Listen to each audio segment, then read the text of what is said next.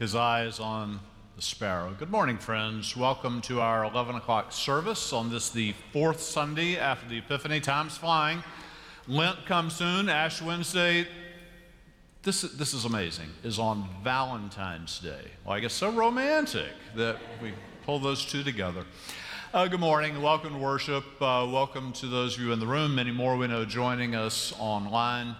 It's good to worship God together in this way. I wanted to mention to you that a lot of things going on. You want to pay attention to those. Tomorrow night at 7 o'clock here, we will have Kate Bowler. And if you haven't heard of Kate Bowler, she's like a big celebrity in the religion world, in the self-care world. She's also a friend. She'll be with us right up here in conversation with me. You'll want to join us. She has a brand new book out just a couple days off the press called Have a Beautiful, Terrible Day. It's a funny title, Have a Beautiful, Terrible Day.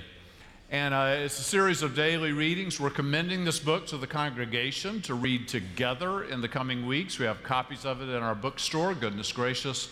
If you want to get a copy of that, come tomorrow night to hear Kate. She's really funny and delightful and wise. You'll enjoy that. As I look around, there are many of you that are visiting with us. We're really honored that you've come. We hope you'll come back. We hope you'll leave us some contact information. And to tell you how to do that, I want to say my name's James Howell, and I'm up front this morning with my friend and colleague, Reverend Jessica Dason. Good morning. It is good to be together. We are especially glad to have any of you who are visiting, who have been here just a few times. We extend a special welcome to you. We'd like everyone, if you would, take a moment to pass the pew pads located on the center aisle down the aisle. We'd love to make sure we have the right information for you. We'd love for you to give us feedback of just how we can be in prayer or in service with you. Don't forget, we also have the QR code on the back of the bulletin, and online there is a link that you can click to let us know of your attendance and your information. We are grateful to be together. We hope that you'll take advantage of all the different opportunities. Look at your bulletin. Check out our website. There is something for everyone. We hope that you'll take the time to check those things out. Friends, we know that the Spirit of God is in this place, so let us continue on in worship.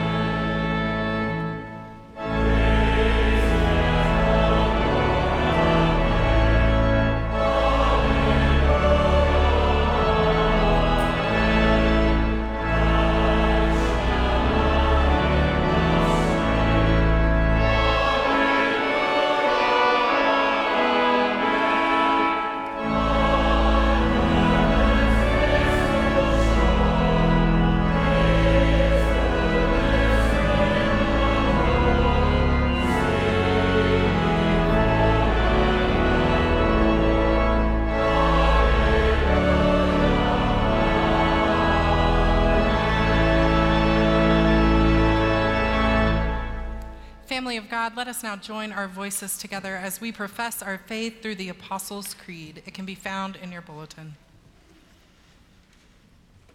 I believe in God, the Father Almighty, maker of heaven and earth, and in Jesus Christ, his only Son, our Lord, who was conceived by the Holy Spirit, born of the Virgin Mary, suffered under Pontius Pilate, was crucified, dead, and buried. The third day he rose from the dead. He ascended into heaven, and sitteth at the right hand of God the Father Almighty. From thence he shall come to judge the quick and the dead. I believe in the Holy Spirit, the Holy Catholic Church, the communion of saints, the forgiveness of sins, the resurrection of the body, and the life everlasting. Amen.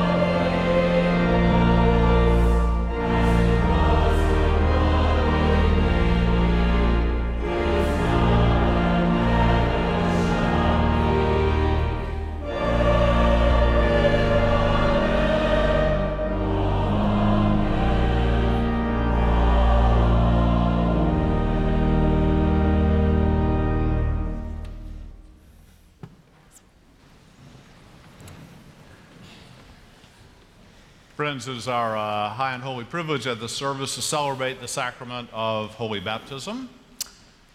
Emily and Harrison Mathis bring their daughter, Molly James, and Jessica and Michael Jessup bring their sons, Bradford Graham and Jay.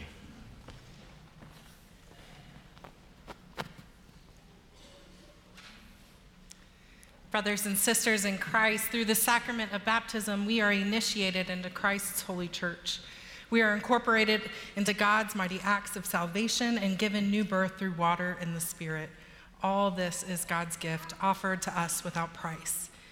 Friends, on behalf of the whole church, I ask you, do you accept the freedom and power God gives you to renounce evil and repent of your sin? If so, say we do.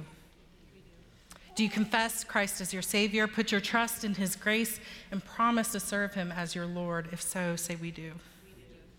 And will you nurture these children in Christ's holy church, that by your teaching and example, they may be guided to accept God's grace for themselves, profess their faith openly, and lead a Christian life? If so, say we will.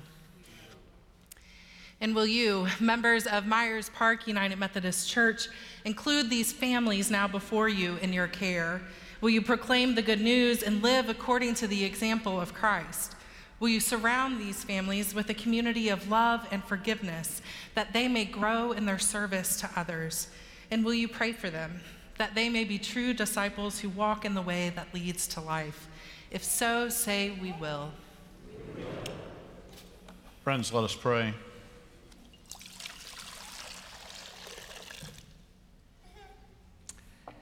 Eternal Father, when nothing existed but chaos, you swept across the waters and brought forth light. The days of Noah, you saved those on the ark through water. When you saw your people as captives in Egypt, you delivered them through the sea. Their children you brought into the promised land through the Jordan. In the fullness of time, you sent your son Jesus. He was baptized by John and anointed by your Spirit. And he calls his disciples to share in the baptism of his death and resurrection. Pour out your Holy Spirit now to bless this gift of water in those who receive it, to wash away their sin and clothe them in righteousness throughout their lives, that dying and being raised with Christ, they may share in your final victory. All praise to you, eternal Father, through your Son, Jesus Christ, who with you in the Holy Spirit lives and reigns forever and ever. Amen.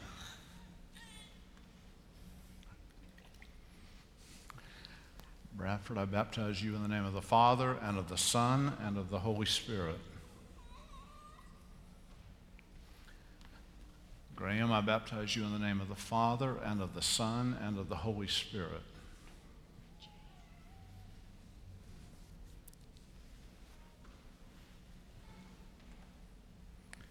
Jay, I baptize you in the name of the Father, and of the Son, and of the Holy Spirit.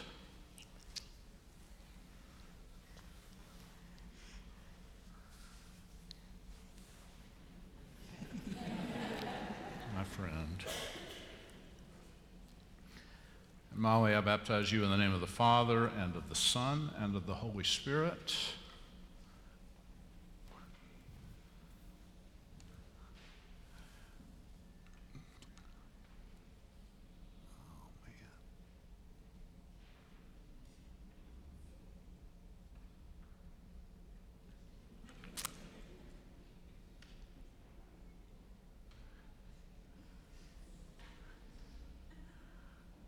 Pray for me.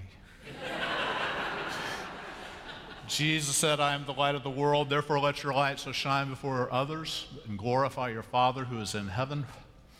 Children of God, as you grow in age, may you grow in grace and in the knowledge of our Lord and Savior Jesus Christ. We rejoice to welcome you to the family of God.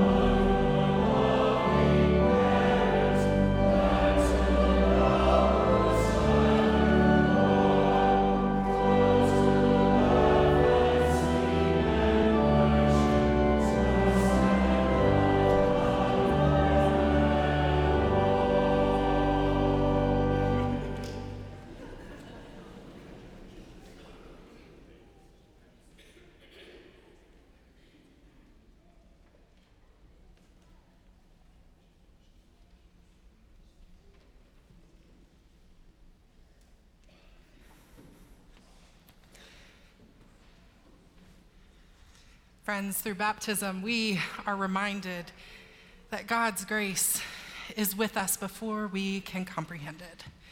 God's grace is poured upon each of us each and every day. And so it is with that confidence, that knowledge, that we can now come together as the body of Christ to confess our sins, our brokenness, our need for God. So please join me for our prayer of confession. Gracious God, our sins are too heavy to carry, too real to hide, too hidden even to realize, and too deep to undo. Forgive what we hesitate to name, what our hearts can no longer bear. Set us free from a past that we cannot change. Open us to a future in which we can be changed. And grant us grace to grow into your likeness. Amen. Friends, hear the good news. God's grace surrounds you today and every day. In the name of Jesus Christ, you are forgiven. In the name of Jesus Christ, you are forgiven. Glory to God. Amen.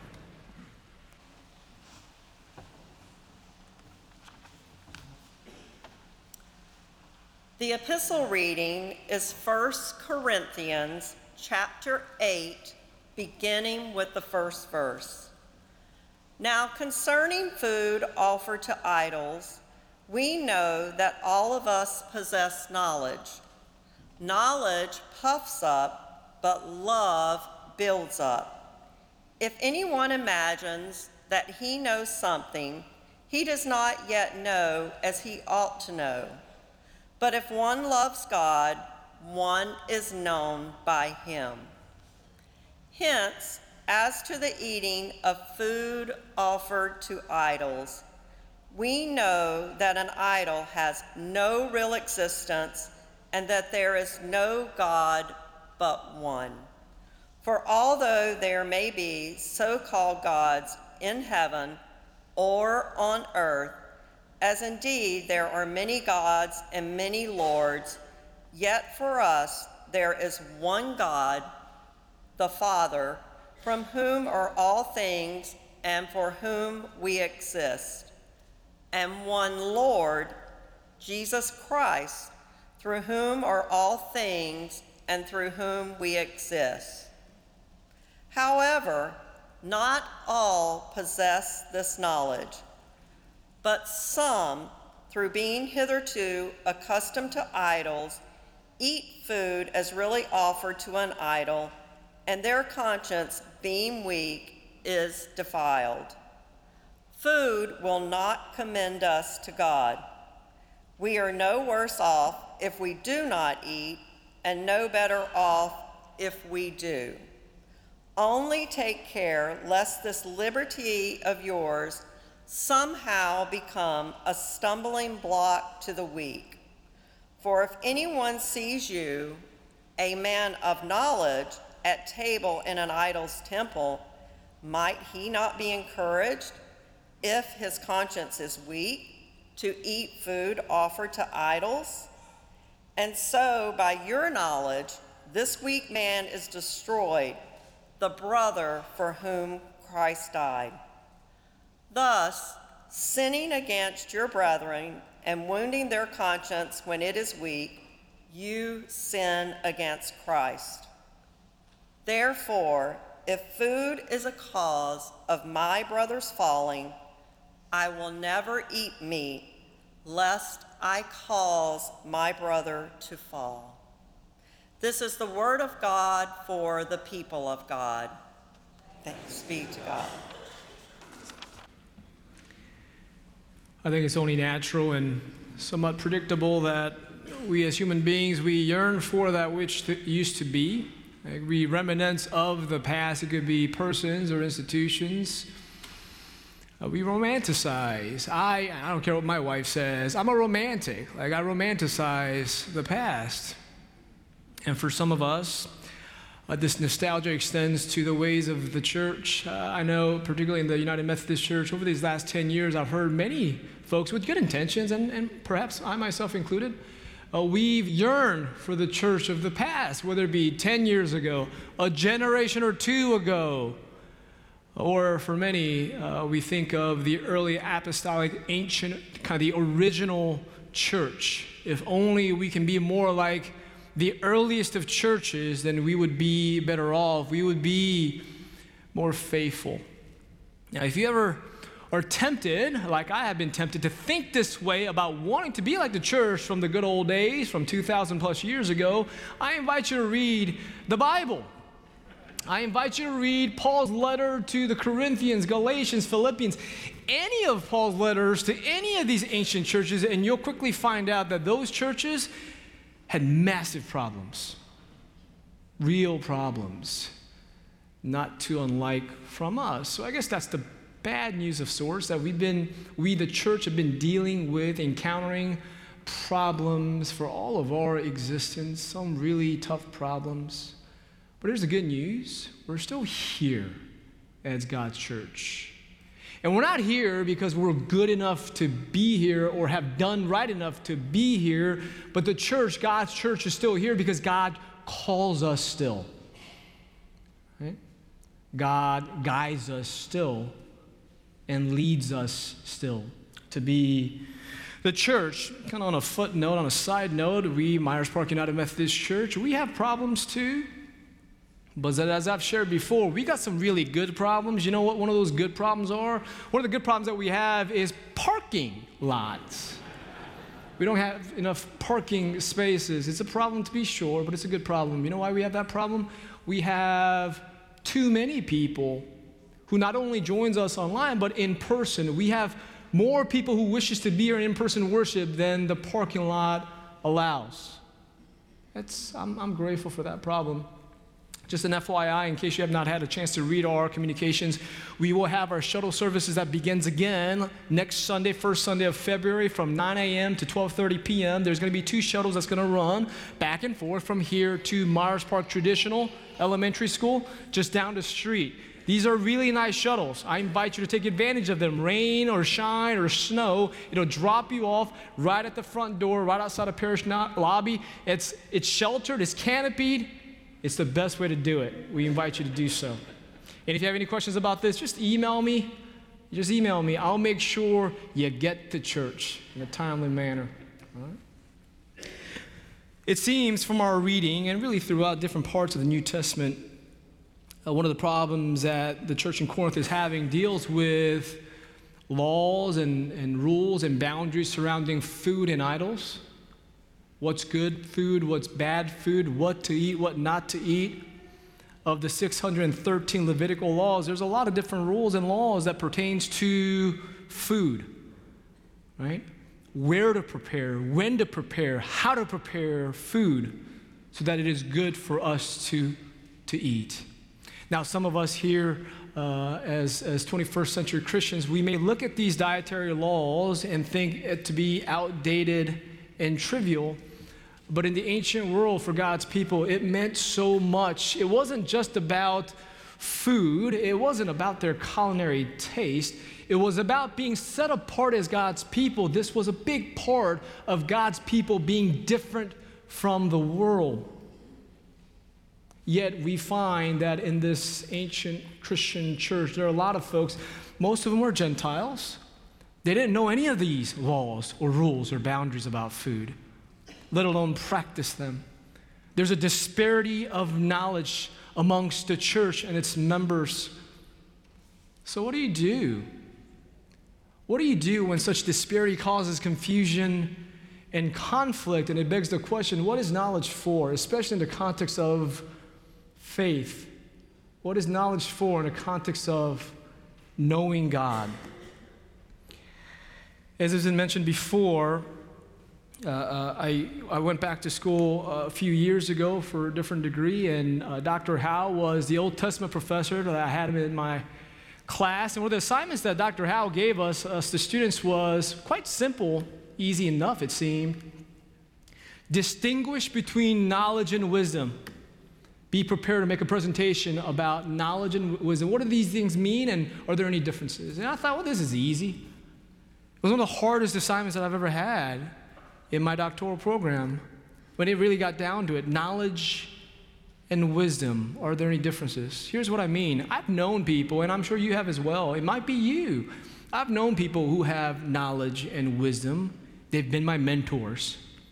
They've been my guides throughout my life. All the important moments of my life, I've been led by those who have sufficient knowledge and wisdom. But far more often than not, I've known plenty more of people, some who are very knowledgeable, brilliant people who live foolish lives. You know people like that?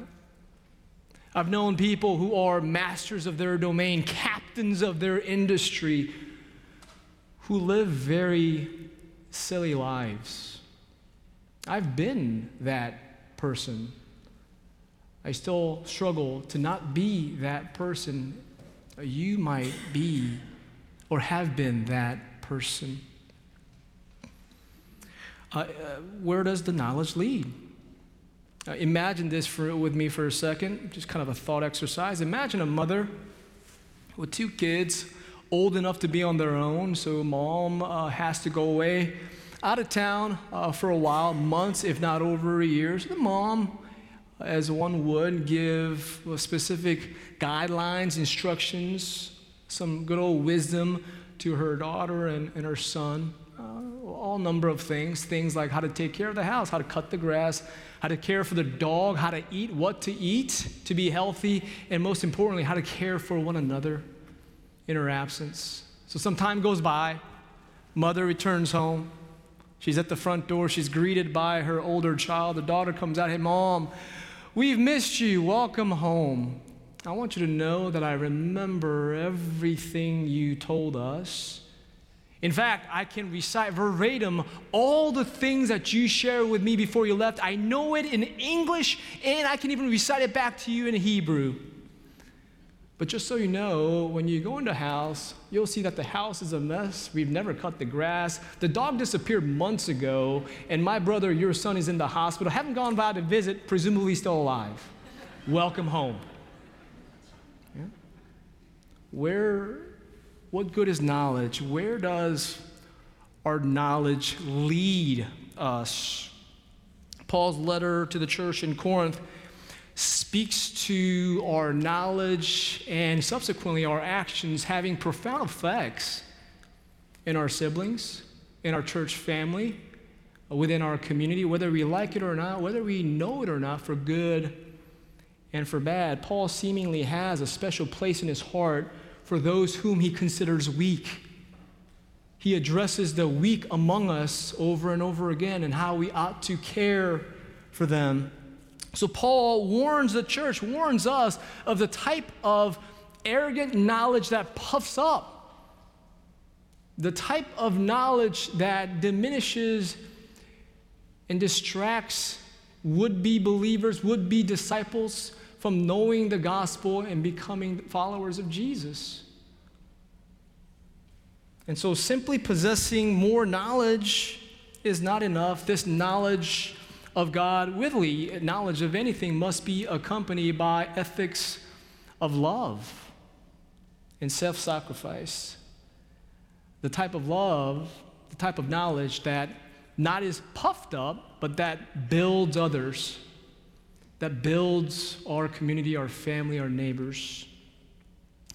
The core of Christian freedom is not rooted in knowing more, but loving more like God.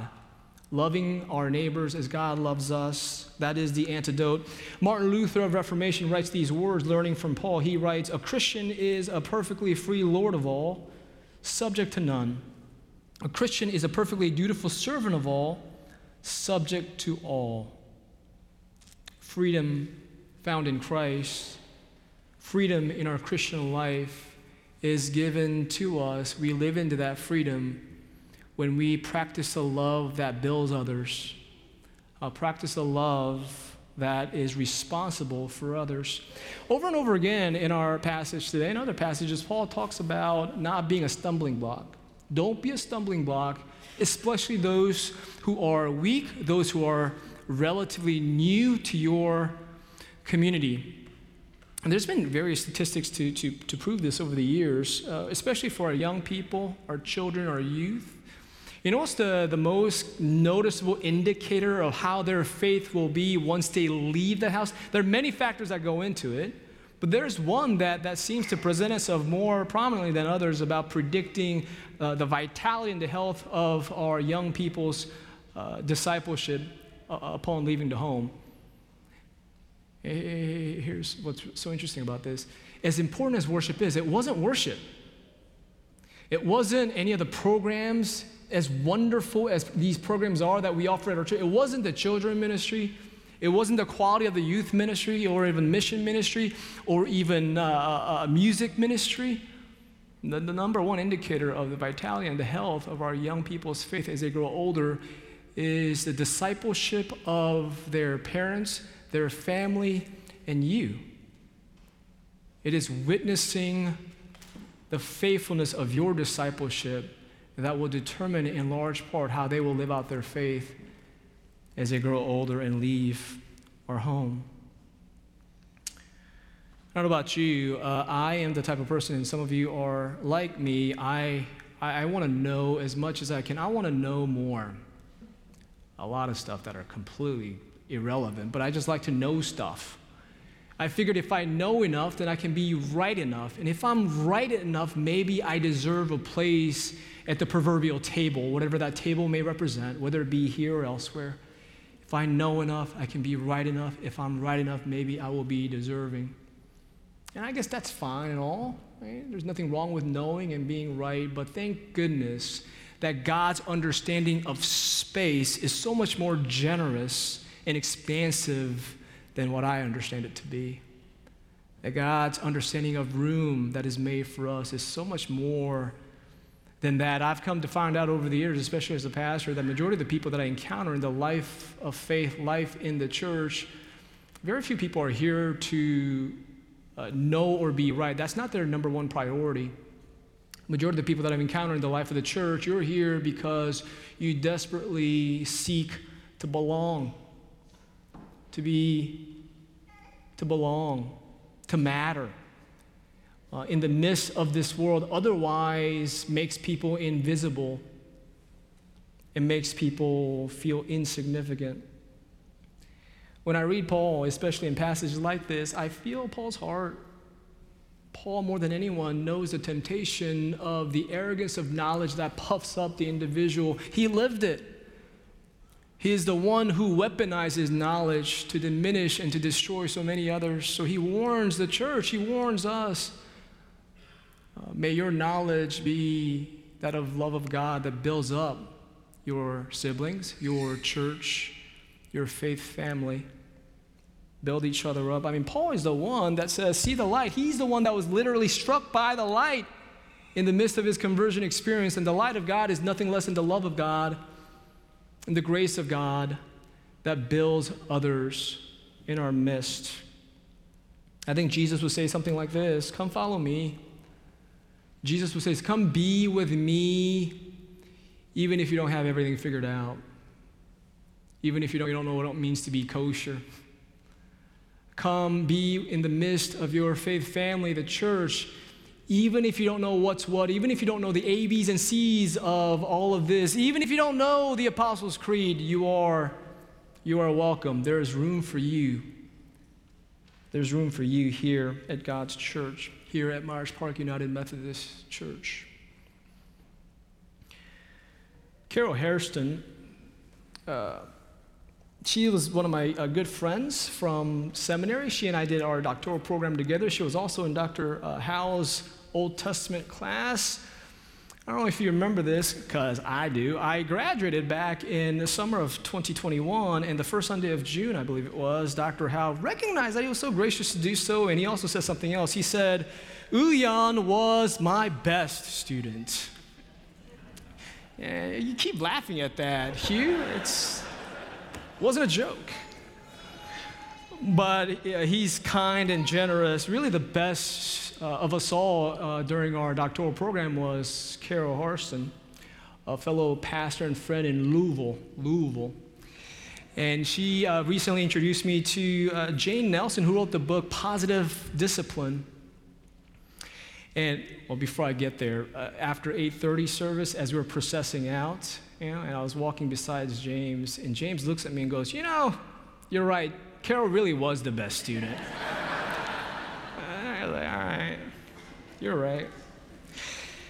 Jane Nelson's book, Positive Discipline, the primary thesis of this book states that every child, beyond anything and everything, every child desires to belong, to know that there is a place for me in my family. And the second thing is, every child desperately desires and craves significance. That every child needs to know that my place in my family matters. Belonging and significance. In the eyes of God and in the house of God, every child, every one of God's child belongs and is significant. And in reflection of this truth, Carol offered a prayer which I wish to share with you now. She introduced her prayer this way, and then she prayed. She writes, "So here's my prayer on this dreary afternoon. God, whose very Spirit came in the embodiment of Jesus to bestow freely divine belonging and significance upon all, draw close to all those waiting for the church's embrace, so they may know a force of love greater than any institution. May the pivotal day come just in time when God beckons those who wait out of the belly of the fish, out of the chains, out of the wilderness. The angels sing when God's people claim their freedom and live as such." Thanks be to God. Amen.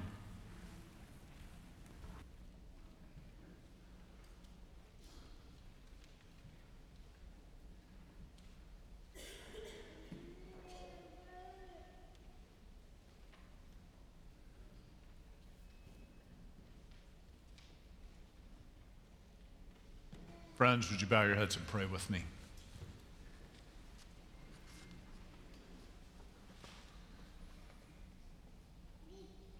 Almighty and gracious God, in wisdom, you created all things, and you called them good. You created so many wonders, we are filled with awe.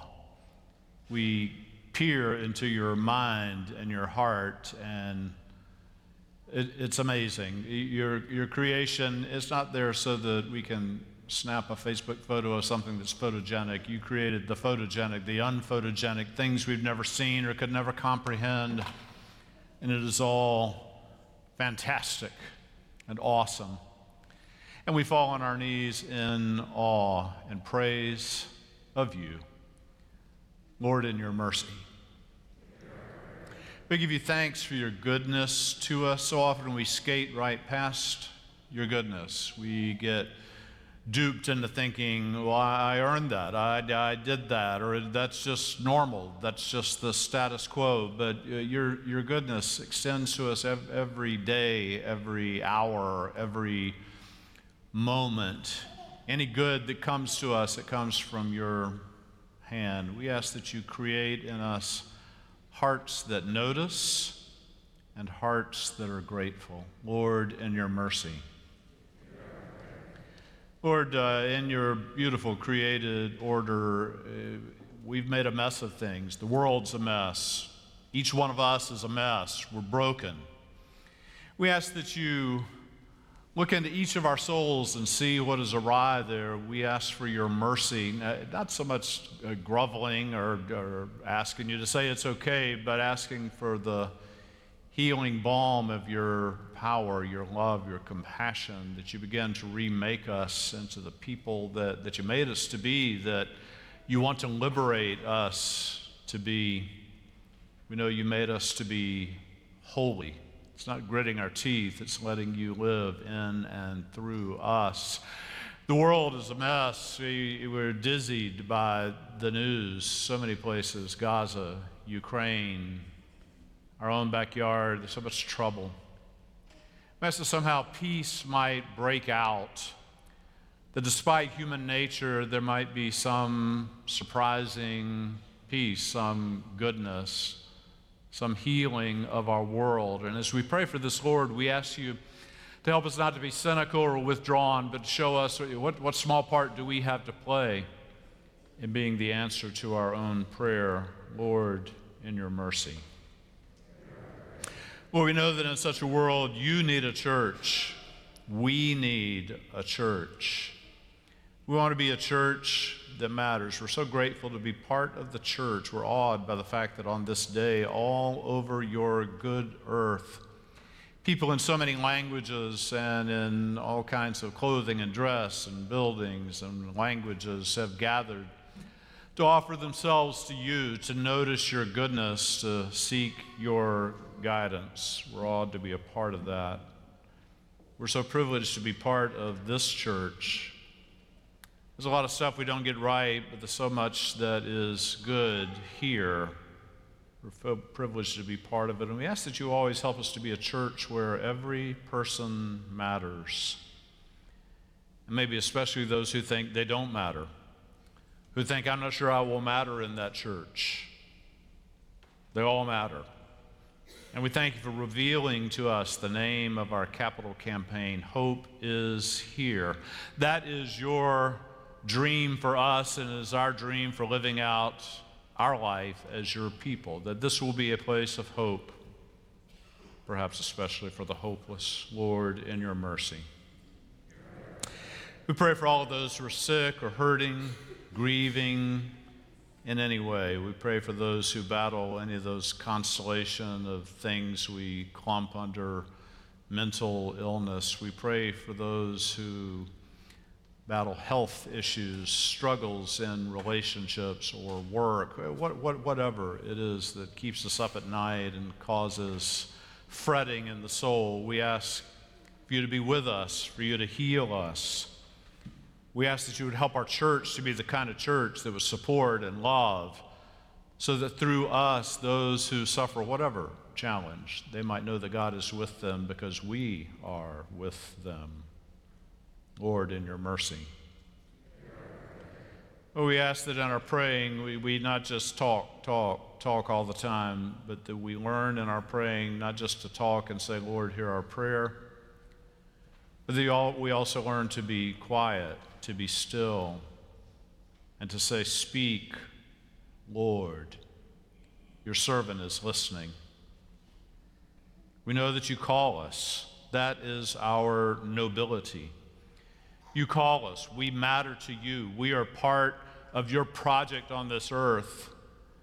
Give us minds and hearts and ears that are attentive to what you are asking of us, and then give us the will, the courage to go, to do, to be your people. Lord, in your mercy. And finally, Lord, we pray in the silence as we share with you the secrets, the dreams, the wounds of our hearts.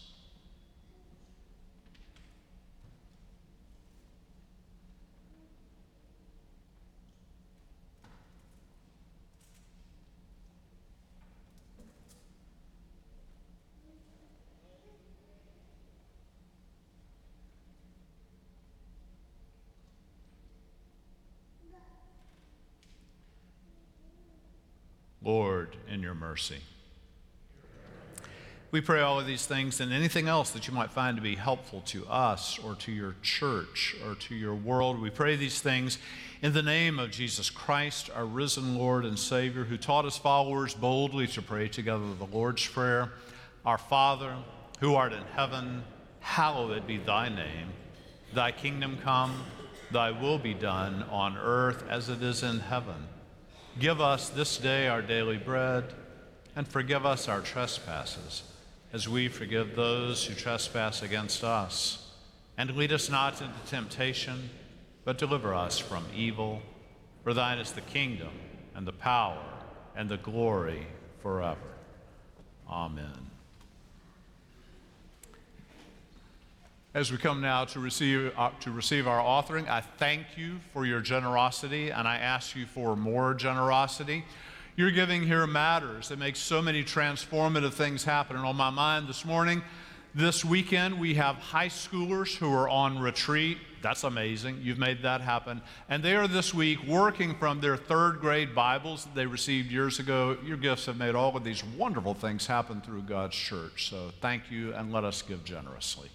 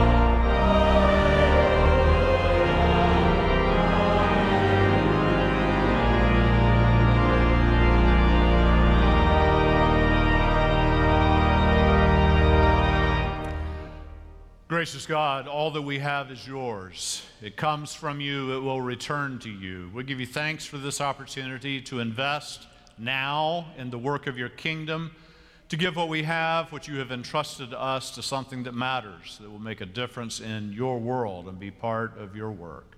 In Christ's name we pray. Amen.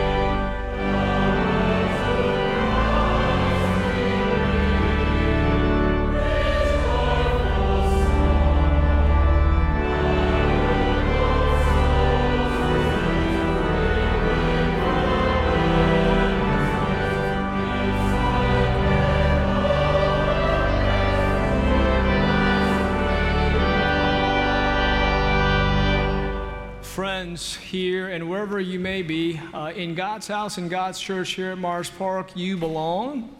You are significant. You matter to us. There's room for you. So may we continue to grow in this love that builds up one another as we journey forward. So may the love of this God, the grace of our Lord and Savior Jesus Christ, and the fellowship of the Holy Spirit be with us now and forevermore. Amen.